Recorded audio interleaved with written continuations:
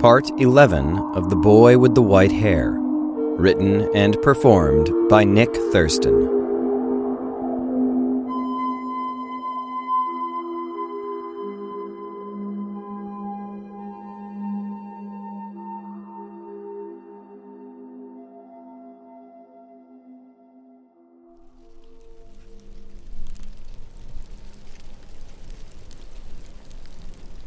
It was at about this time that the first chinks began to appear in winter's armor.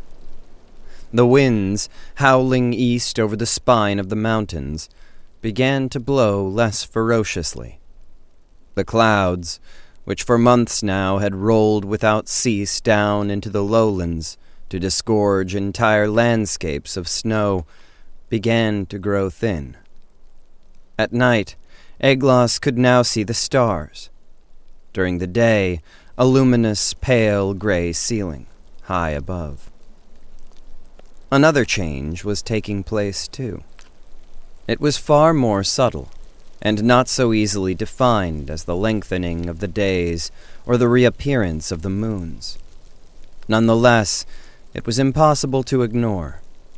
Ever since the night she had helped him with his cough, Thula had begun to warm to Eglaus. It began with humor. Eglaus had a fondness for foolery of all sorts. Having grown up alongside the fun-loving friskies of the woodland realm, he'd developed an irrepressible desire to elicit laughter from those around him. Idiotic puns, acts of mimicry, and practical jokes came to him easily. Once he'd left the woods for Dwynaford, his good-natured play and pure, boisterous laugh had quickly endeared him to everyone about the city. Everyone with a functioning sense of humor, that is. But Thula was a tougher nut to crack than most. Even in her best moods, she was about as warm and approachable as a wet sock. When he first ventured a jibe about her eating habits, "Careful with those pine nuts. Eat too many and you might get so thick that I'll be able to see you from the side," she cast such a menacing glower in his direction that he almost gave up on her altogether. But, as anyone endowed with Glypnirny's curse must, he persevered. And to his surprise, he found that she wasn't quite so impervious to laughter as he had thought. One day, while Eglaus was out in the woods, he found the skull of a great elk, complete with antlers. His mind began to turn. Thula had seemed to be more dour than usual of late. Perhaps it had something to do with the fact that everything seemed to be dripping about the eaves. Maybe there was some way he could cheer her up.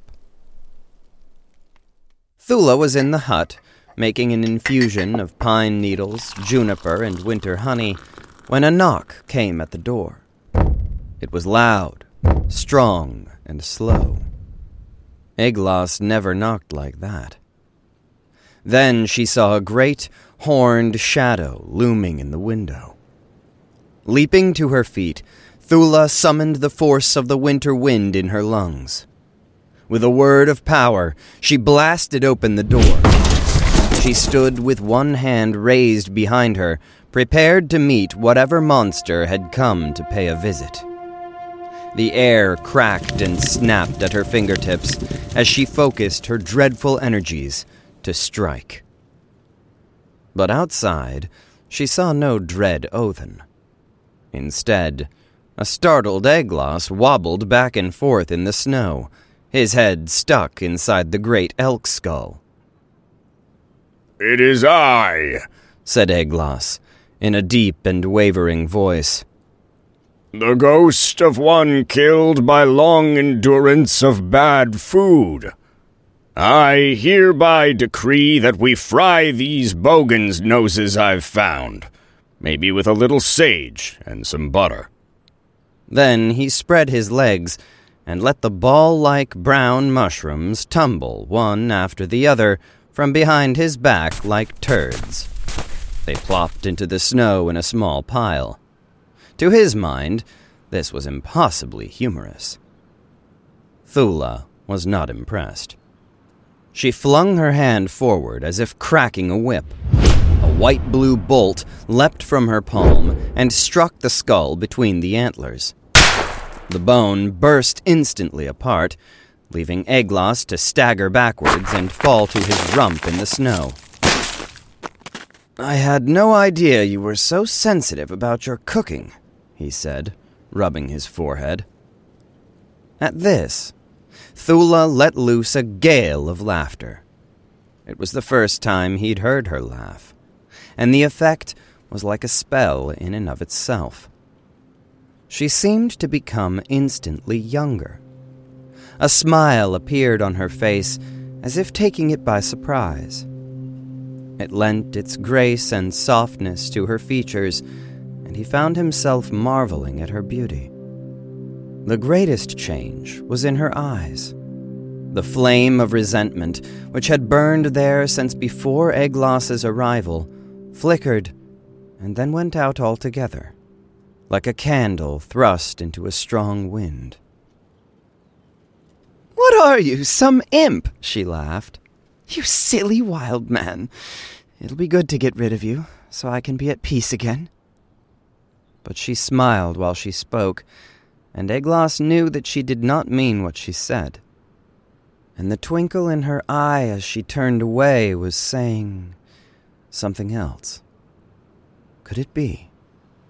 Without intending to, had he won a little piece of her heart for himself? Her heart. What if he had intended to win it? Could he admit it to himself?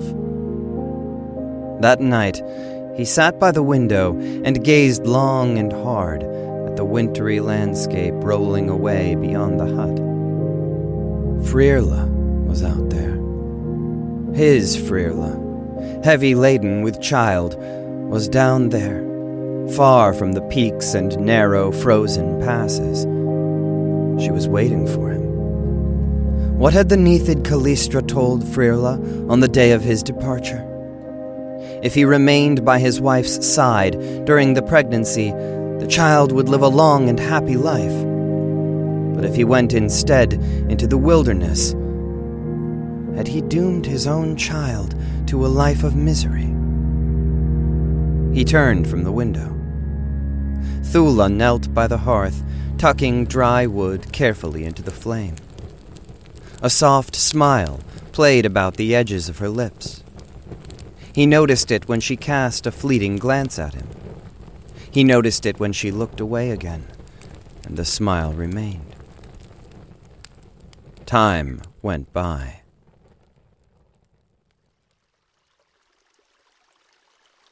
The dripping in the eaves turned into a dripping from the boughs of trees, and thence into a dripping and a trickling from the tops of boulders caught in the morning sun. This trickling turned to a burbling, and then to a rushing, and soon into an uninterrupted flow of sound from all over, as the white mountains sloughed off their winter coats and emerged, black, brown, gray, and green from beneath. Streams appeared everywhere. Drifts were punctured from beneath by forests of saplings and sprouts. Blue patches of sky appeared, tentatively at first, and then with greater confidence, thrusting themselves boldly through the layers of cloud. And as winter's shadow drew back from the mountains, Thula and Aeglas grew closer and closer to one another. By this time, Aeglas was well enough to go for long walks around the hut. Thula sometimes accompanied him. She showed Aeglas things that Mulad had taught her in her youth. She took him to where the trout were so thick in the stream that it seemed to run with their flashing golden bodies, and to the grove in the wetwood where the drinking sequoias towered above the pools like giants, with their roots plunged down into the depths. They rowed among the enchanted arches in the same little canoes Thula and her father had once used. And Thula giggled with delight as she recalled the happy days of her childhood. Aeglas told her long tales from his travels and from the world beyond the embrace of the peaks. They laughed freely and often. They stood closer and closer together. And the question of Aeglas's punishment for slaying the Kundu was long forgotten. Though he was almost completely healed, Aeglas still suffered from a lingering stiffness around his wounds. One morning, after seeing him wincing in pain, Thula announced that the time had come to cure it. She brought Aeglas up a steep path, leading to a foreboding gray peak which stuck out like a stony horn from the back of a desolate fell. As they climbed higher up the path, he began to see steam pouring forth from the mountainside. The path terminated at the entrance to a cave. It was partly obscured by clouds of white mist, and Aeglas hesitated, for he could not see what lay within. Thula turned and walked backwards into the curtain of mist, beckoning Aeglas to follow with a teasing glance. He did, and found a whole series of inner chambers, filled with steaming baths. These were fed by hot springs. Each bath was a different temperature, from just above frozen to just short of scalding hot. Thula went away into the inner reaches of the cave and gave Aeglas his privacy. Was it then by accident that when Aeglas looked into the gloom, he caught a glimpse of her smooth, pale skin? Was it a mistake that she turned towards him, water dripping from her naked breasts, and rose from the pool just long enough to reveal the triangle of mysterious shadow that lay between her legs? And what was he to make of the hunger which rose in his own belly at the sight? The hunger which tormented him as he tried to sleep and set him groaning and tossing on the little cot back in the hut. Things seemed to happen very quickly then. Snow was still thick on the mountain crests, but the lower slopes were drawing up their white skirts at last. Fine, high-pitched cries drifted down on the wind. Thelini, the thin white birds that herald the changing of the seasons, were flying west. One morning, as they walked together in the dappled sunlight of the birch grove, their conversation was stiff and halting. The reason was no longer shyness, but the magnitude of their mutual attraction. Thula knew that Aeglas already had a woman. Aeglas had told her everything in plain words. And yet, the world that contained Oathguard and Friorla and all the rest seemed to be far, far away. Perhaps it was even a different world altogether. Perhaps a thing done in this world would not carry over to that other. In fact, thought Aeglas, as they walked together in the melting snow, laughing at the antics of a pair of courting foxes, maybe he would never return. For her part, Thula was torn between her thawing hatred and her kindling desire. Although she had forgiven Aeglas for trespassing upon her domain, and even for destroying her beloved Shivara, she still held a bitter grudge against those living below. Hearing that he was promised to Friorla, the daughter of her sworn enemy, had produced a fit of rage in her so intense that Aeglas had been terrified to behold it. It had been days before she thawed enough to speak with him again. But when she did, something miraculous had happened. He had bid her tell him the story of her pain. And as she spoke, he had listened. He had done nothing to try and fix it. He had instead borne silent witness, as his father the Vilgard had taught him. To her amazement, the tale had poured out of her, and as it had, a great chunk of anguish within her had broken apart, like a glacier calving into pure, clean water and rushing away. Some bitterness for the lowlanders remained, of course. The ache infused in her heart by the injustice of her father's death would never truly heal. Yet as she walked alongside the tall, handsome hunter that morning, she thought seldom of the world beyond the hills. She was too busy trying not to stare at his broad shoulders, which swayed as he moved, or his fine, supple hips, or his strong jaw and flashing smile. What would it be like to have such a man? To do with him the things she had been taught by the Sunahullani all those years ago during her ascension to womanhood.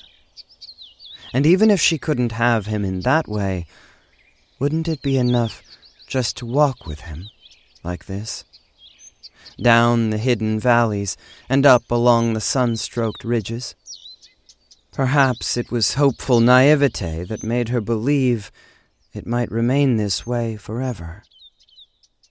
All of a sudden, before she knew what she was doing, she stopped in the middle of the path. "Let us go to the baths," she said. He turned to her. His bright green eyes fixed her in place. An unpredictable, electric energy seemed to grab her by the shoulders. She began to vibrate. She saw his nostrils flare slightly, and his breath began to come short. "Yes," was all he said. They said nothing to one another as they climbed the path, but each of them knew what was going to happen.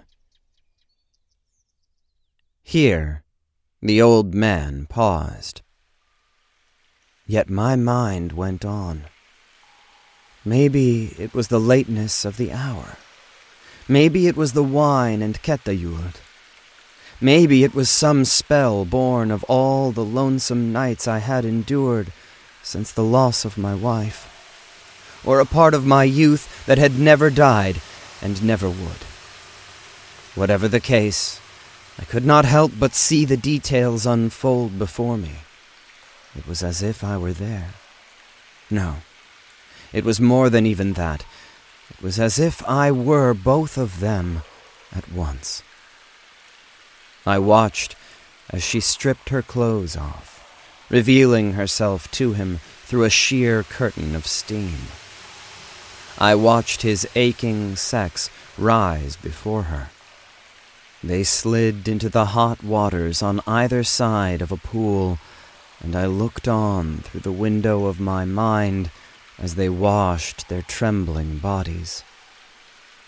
Then I saw him draw her near, and watched as their dripping mouths met at last.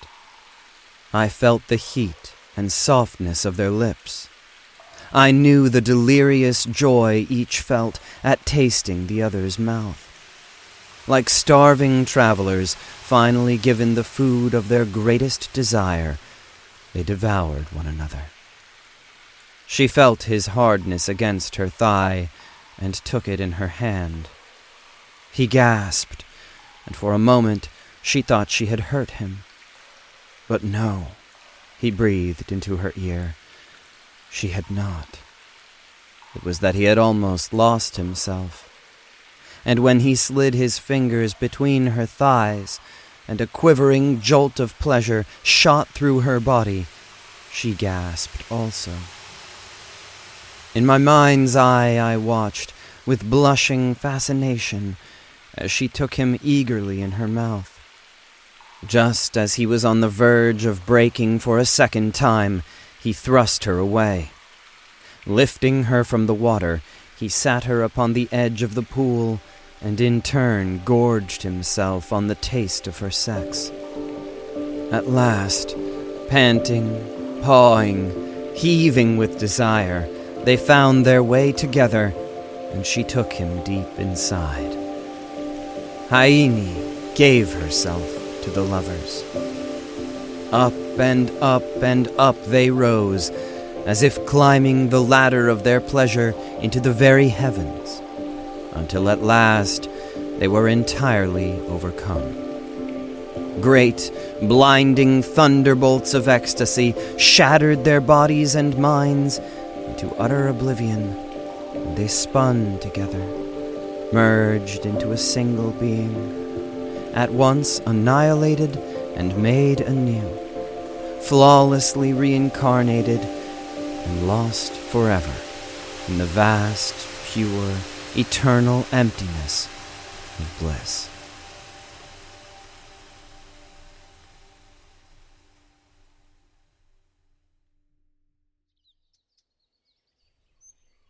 The next 9 months passed in a blur. They were happy times, full of laughter, song, and warmth. Thula and Eglas's love-making had shaken something loose in the heavens. The hut, which had for so long been a scene of the utmost deprivation, became a home again. Spring delivered them colorful meadows in which to walk. It gave them tansy, netifos, and sweet woodruff to strew upon the floor. It cleared the skies, so that at night they could lie together and gaze in wonder at the slow, dazzling procession of stars. It brought animals streaming into the valley, so that the woods were full of birdsong and teeming with game. Summer came, with its delicious long days and bright, moonlit nights. It was a time of naked swims in mountain lakes, and of lazy afternoons spent soaking in the wash of golden sunshine. It was a time of plenty. They hunted fat brown ptarmigans among the blooming willows. They plucked gooseberries, hazelnuts, and fiddleheads. They ate shimmering rainbow trout from the streams. Thula grew heavy with child. They smiled all the time.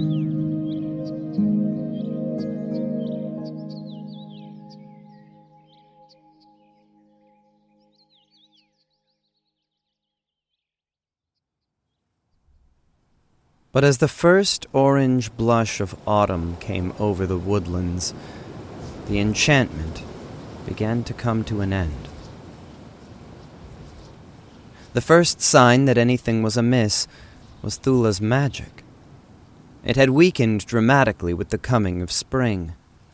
She could no longer summon her wintry servants, nor call the forces of wind and snow to aid her in her daily chores. Yet while her connection to the song had ebbed, neither Eglas nor Thula worried about it in the slightest. They were much too happy. But as the air started to harden, Eglas noticed something troubling. Thula seemed to have entirely lost her ability to withstand the cold. Even the slightest chill was enough to set her shivering. When they went outside to sit and bask in the morning light, she bundled herself up until she looked like a fat mother hen. Yet still her skin prickled. Still she tried to draw her clothes tighter about herself. Still her lips lost their color. Eglas told himself that she was just sensitive while carrying the baby, and that everything would be all right. Thula knew better, for she, and she alone, recalled the sacrifices she had made when courting the cold all those months ago. In exchange for the power to secure her revenge, she'd sworn to live without comfort, pleasure, or the joys of human companionship. She'd promised loyalty, and in exchange, her icy lover had hardened her into an instrument of vengeance. It had turned her into a whore and placed the fate of Evenhold in the palm of her hand. She had used her overwhelming strength to punish it. But now... Thula sighed heavily and shrugged the furs close about her shoulders. Eglos knelt by the hearth. He was splitting pieces of larch with his knife and feeding them into the fire. His face, half turned to her, was cast in a flickering orange glow. He was smiling slightly, thinking about something she could not guess at, and singing quietly under his breath. Sensing her gaze, he glanced back. The depth of love in his eyes broke her heart, and she had to do everything she could to hide the tears which tickled her nose and threatened to undo her. He smiled a heavy-lidded smile and turned away. It would not last. None of it would last. She had betrayed the cold. Now it had come to claim its due. How could she have been so foolish? There was so much out there still to see. There was so much love, only just discovered, that promised to unlock whole regions of her once closed heart. And if what Eglos told her about the other men and women who inhabited the world was true, then she had been wrong about them. She had been so wrong. Why was life so sad?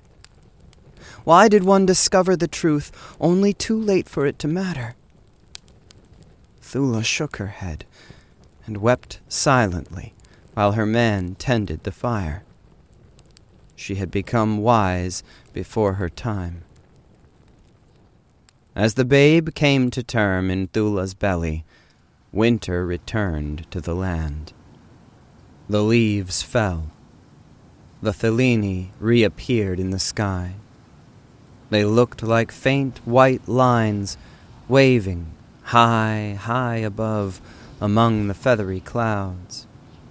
They were going east. Eglos did everything he could to prepare their home. He made sure that the fire stayed hot, that the chinks in the walls were patched, and that the wood was collected and split. He stocked the larder.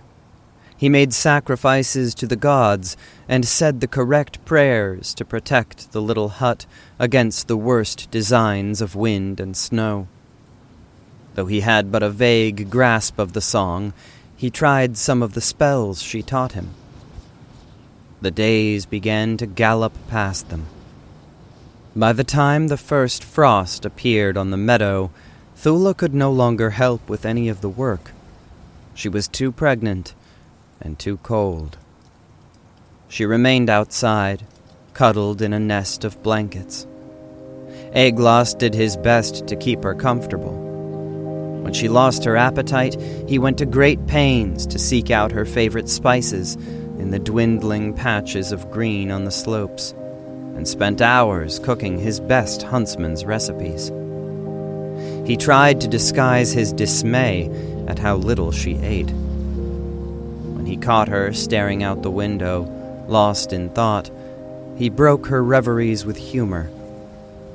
But as the skin on Thula's belly tightened, they spoke honestly about what must soon happen. Neither of them knew much. They were both scared. Eglos went down from the mountains in search of help, but when he reached Noost, he found it an empty place, aching with silence and shadow. Worse still, the dead had not slept easily there. Eglos fled, pursued by sorrow wraiths. Only the ancient wards placed on the valley by the dwarves saved him. Back in the hut, Thula and Eglos clung to one another and cried like helpless children. There was nothing they could do. The last week they spent together was quiet, tender, and mercilessly sad. it was gone in the blink of an eye. The night the baby came was the worst of Aeglas's life. It was a bloody, painful affair. Thula's screams as the child arrived would haunt Aeglas for the rest of his life. She lived long enough to give the baby his name, Aaron, after the warm winds of summer. Then she died, and left the world to its misery and its joy.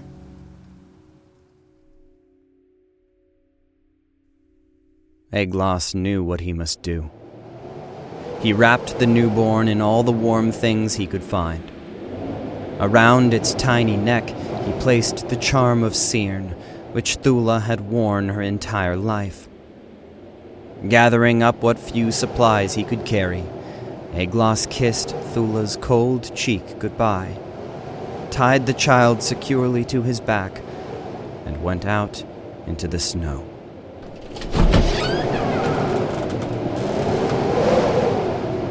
We will not speak of his journey down from the mountains, nor will we linger upon the adventures and difficulties he had in reaching the snowy plateau, or in crossing it to the Sunat Howden. Of this last, sorry chapter of our tale, let us say but little. When at last Aeglas collapsed, half dead upon the emerald steps of Braestil in Oathgard, it was Hafnir who came rushing to greet him. Friarla was not present. The birth of her son, Corin, had already cost her everything. She had descended into that state of open-eyed sleep in which she remains to this day. For welcome, Aeglas could only look to Hafnir. Yet when, with frost-bitten fingers, he thrust the babe towards its grandfather, the Thane of Evenhold staggered back in horror. "What have I done?" breathed Hafnir. For he had seen the charm of Cyrn, which hung about the infant's neck. He had seen it and recognized it as his own, which all those years ago he had placed around the neck of his own daughter, before sending her from his home to die in the frozen wastes. "What have I done?" he said again. And for the rest of his life, he would say nothing else.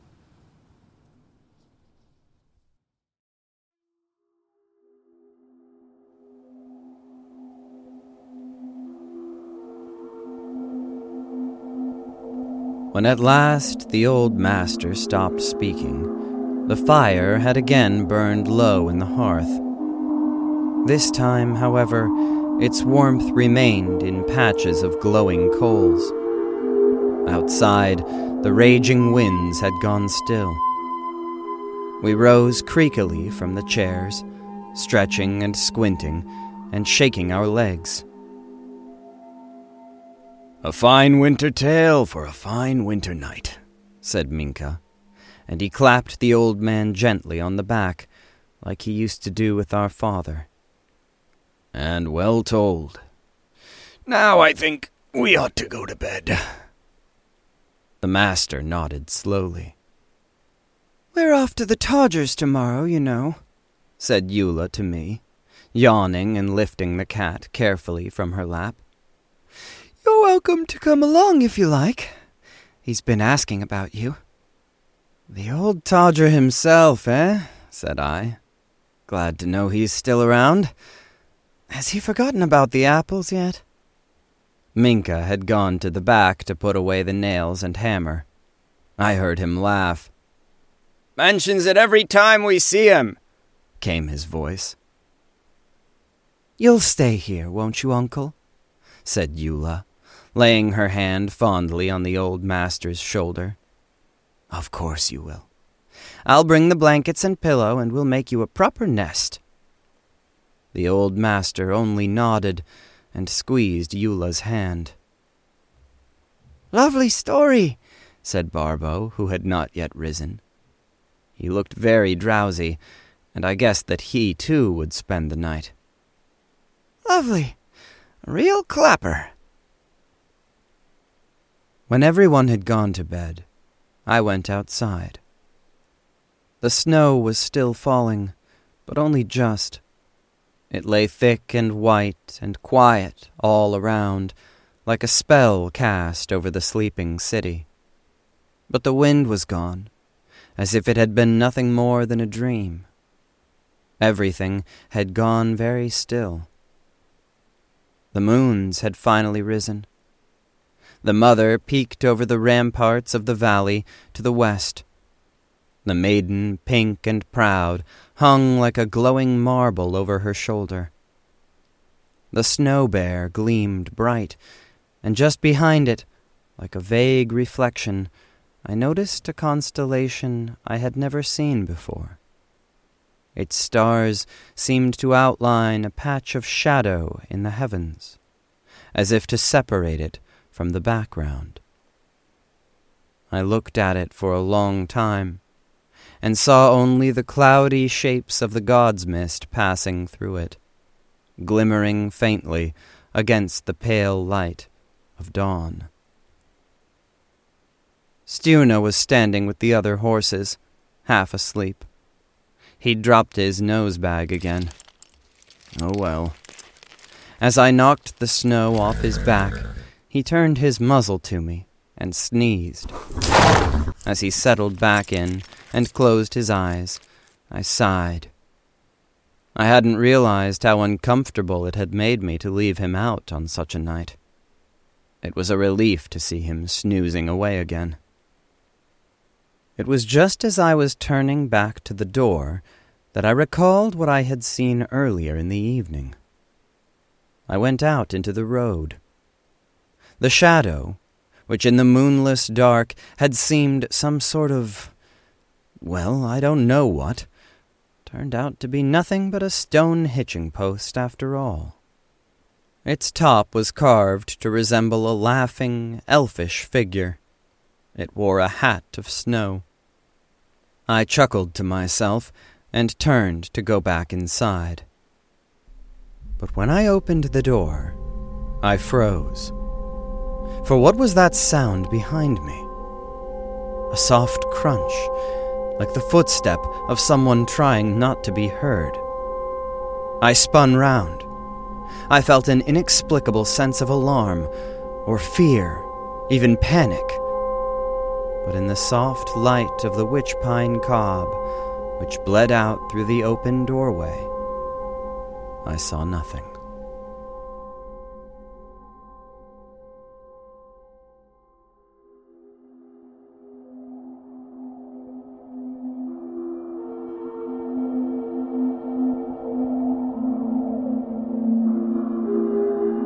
This has been The Boy with the White Hair, written and performed by me, Nick Thurston.